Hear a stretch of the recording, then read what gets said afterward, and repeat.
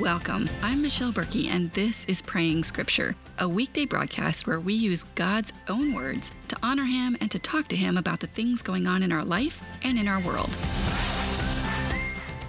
Join me as we dive into episode 18 and we pray our way through 4 different subjects: worship, Psalm number 15, a personal prayer, and a prayer for our culture.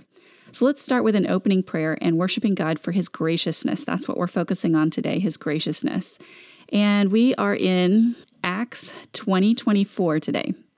It says this: "But I consider my life of no value to myself. My purpose is to finish my course and the ministry I received from the Lord Jesus, to testify to the gospel of God's grace." Let's pray. Father, I can pray that prayer in that verse in Acts 20:24. I consider my life of no value to myself. My purpose here on earth is to finish my course in the ministry that I have received from the Lord Jesus and to testify to the gospel of God's grace. The gospel is of God's grace. You are fundamentally a gracious God, full of grace, never-ending grace. And you have given that to us in the gospel, in the life and death and resurrection of Jesus. Thank you so much for that gift.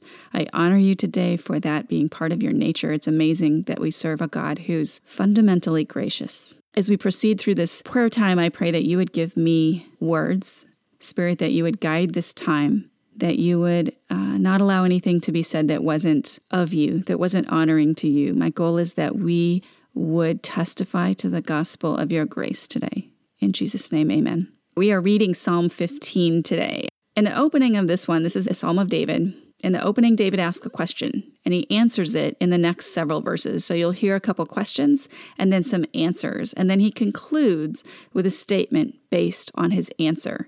And we can see that statement as a promise. It's really hard to categorize this psalm. Some people say it's a wisdom psalm, which would not be a wrong answer. And some people think it's a liturgy. That was a question and answer that a congregation would use. It's named or titled A Description of the Godly, a Psalm of David. I'm going to read it through in its entirety, and then I'm going to pray it because I'm going to pray this one almost word for word, and that'll give you a shot to hear what it actually sounds like and then how I'm going to pray it. It says, "Lord, who can dwell in your tent? Who can live on your holy mountain?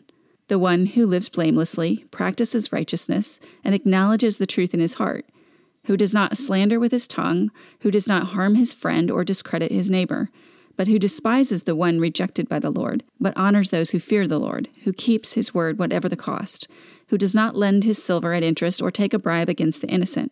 The one who does these things will never be shaken." Let's pray. Lord, we want to be of those people who are dwelling in your tent, who live on your holy mountain, who have a close personal relationship with you. Who are those people? You say that they are the ones who live blamelessly, who practice righteousness, and acknowledges the truth in our heart. And let that be true of us. Let me live blamelessly, practice righteousness, and acknowledge truth in my heart. Let me not slander with my tongue. Keep my tongue from harming others. Who does not harm his friend or discredit his neighbor.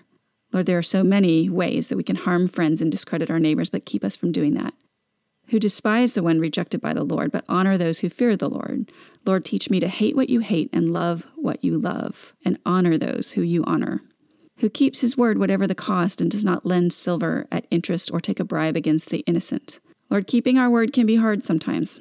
Help us be more interested in our character than in our comfort or our convenience, that we would keep our word because it honors you, and it help us to keep our money and be generous with our money in lending, or help us live in integrity in our finances, not taking bribes. The one who does these things will never be shaken. Lord, make that true of us, that we would do these things and our relationship with you will never be shaken. In Jesus' name, amen. In our prayer time for ourselves, we are praying against pride. And we are going to be in Jeremiah 49:16 and Daniel 4:37 today. Let's do the Jeremiah verse, and then I'm going to say a few words about the Daniel verse before we get started. Jeremiah verse 49:16 says this: "For behold, I will make you small among the nations, despised among mankind. The horror you inspire has deceived you, and the pride of your heart, you who live in the clefts of the rock, who hold the height of the hill.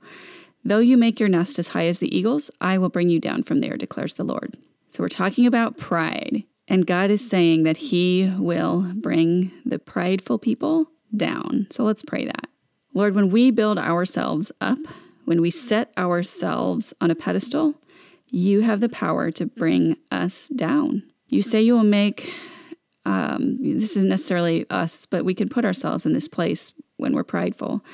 Will make you small among the nations, despised among mankind. The horror you inspire has deceived you, and the pride of your heart, you who live on the clefts of the rock, who hold the height of the hill.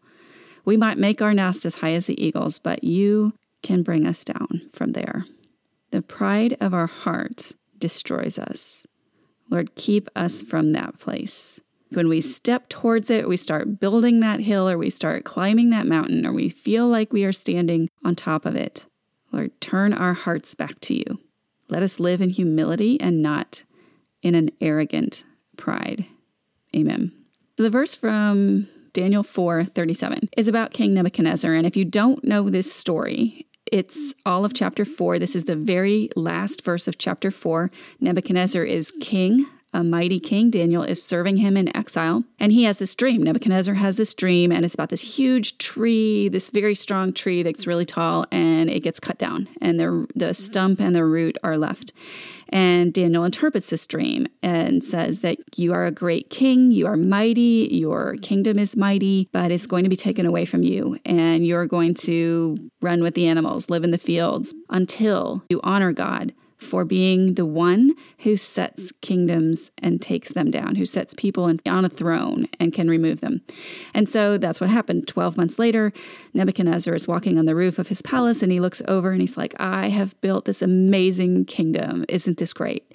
And before the words have left his mouth, God pronounces judgment, and he is pushed out into the fields with the animals. He lives wild for a period of time.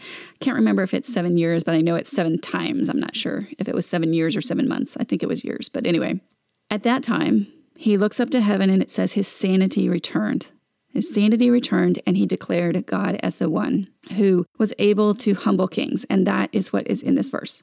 If you want to read that, it's in Daniel 4. All right, so the verse says, Now I, Nebuchadnezzar, praise and extol and honor the King of heaven, for all his works are right, and his ways are just, and those who walk in pride he is able to humble. Let's pray. Lord, if Nebuchadnezzar could say this after 7 years of living wild, certainly our hearts can say this as well. All your works are right. All your ways are just, and those who walk in pride you are able to humble. Lord, look at our hearts. Help us search our hearts and recognize those places where we find pride and take them away. I don't want to get to the point, like Nebuchadnezzar, where you have to humble me in that way. Lord, I want to learn the easy way, right? I want to learn the responsible way without having to have the 2x4 up against my head. Teach me to walk in your ways. Take the pride from my heart whenever you see it starting to form. Amen. As we respond to our culture today, we've been praying for wisdom in the arena of race this week. We have Proverbs 3:7, and it says, Be not wise in your own eyes. Fear the Lord and turn away from evil. So let's pray that one.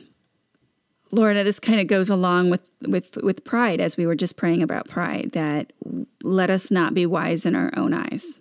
Help us to fear you. That is the beginning of wisdom. And as we fear you, as we seek you out, cry out for wisdom, as we humble ourselves before you and go deeper and deeper in relationship with you, we will have a fear of the Lord that brings the knowledge of God. And it will help us to turn away from evil and being wise in godly wisdom. This verse sets up this thing, be not wise in your own eyes, but how do you avoid that? Fear the Lord and turn from evil. Lord, we don't want to be wise in our own eyes, although it's easy to slide into that place, but help us be wise with godly wisdom. And let that be true across this land. I'm turning this into a prayer for ourselves, but we were supposed to be praying for the nation here. We have an intensely prideful culture, and I pray that it would not take a Nebuchadnezzar kind of thing to bring us to a humility before you, but if that's what it takes, the bigger prize, it's more important to have a godly humility than have wisdom in our own eyes. So bring us to a place where we are looking for your wisdom. Bring us a place as a culture that we are looking for that wisdom in all of the areas that we are talking about online, that we are coping with in our culture, whether that is disease or politics or policy or friendships even, or how we are responding online. Let us be in a place where we are seeking your wisdom in all of those places in our lives. In Jesus' name, amen. Thanks, y'all, so much for joining with me in prayer today. I'll be back again tomorrow with another episode. But my heart as we do this is that we would all grow in our prayer lives and that God would use this time to answer prayers in a mighty way, but also that he would speak to you in your own circumstances, just as he speaks to me in my circumstances. But most of all, I pray that you will fall deeper in love with the God who gave us these words that we're praying.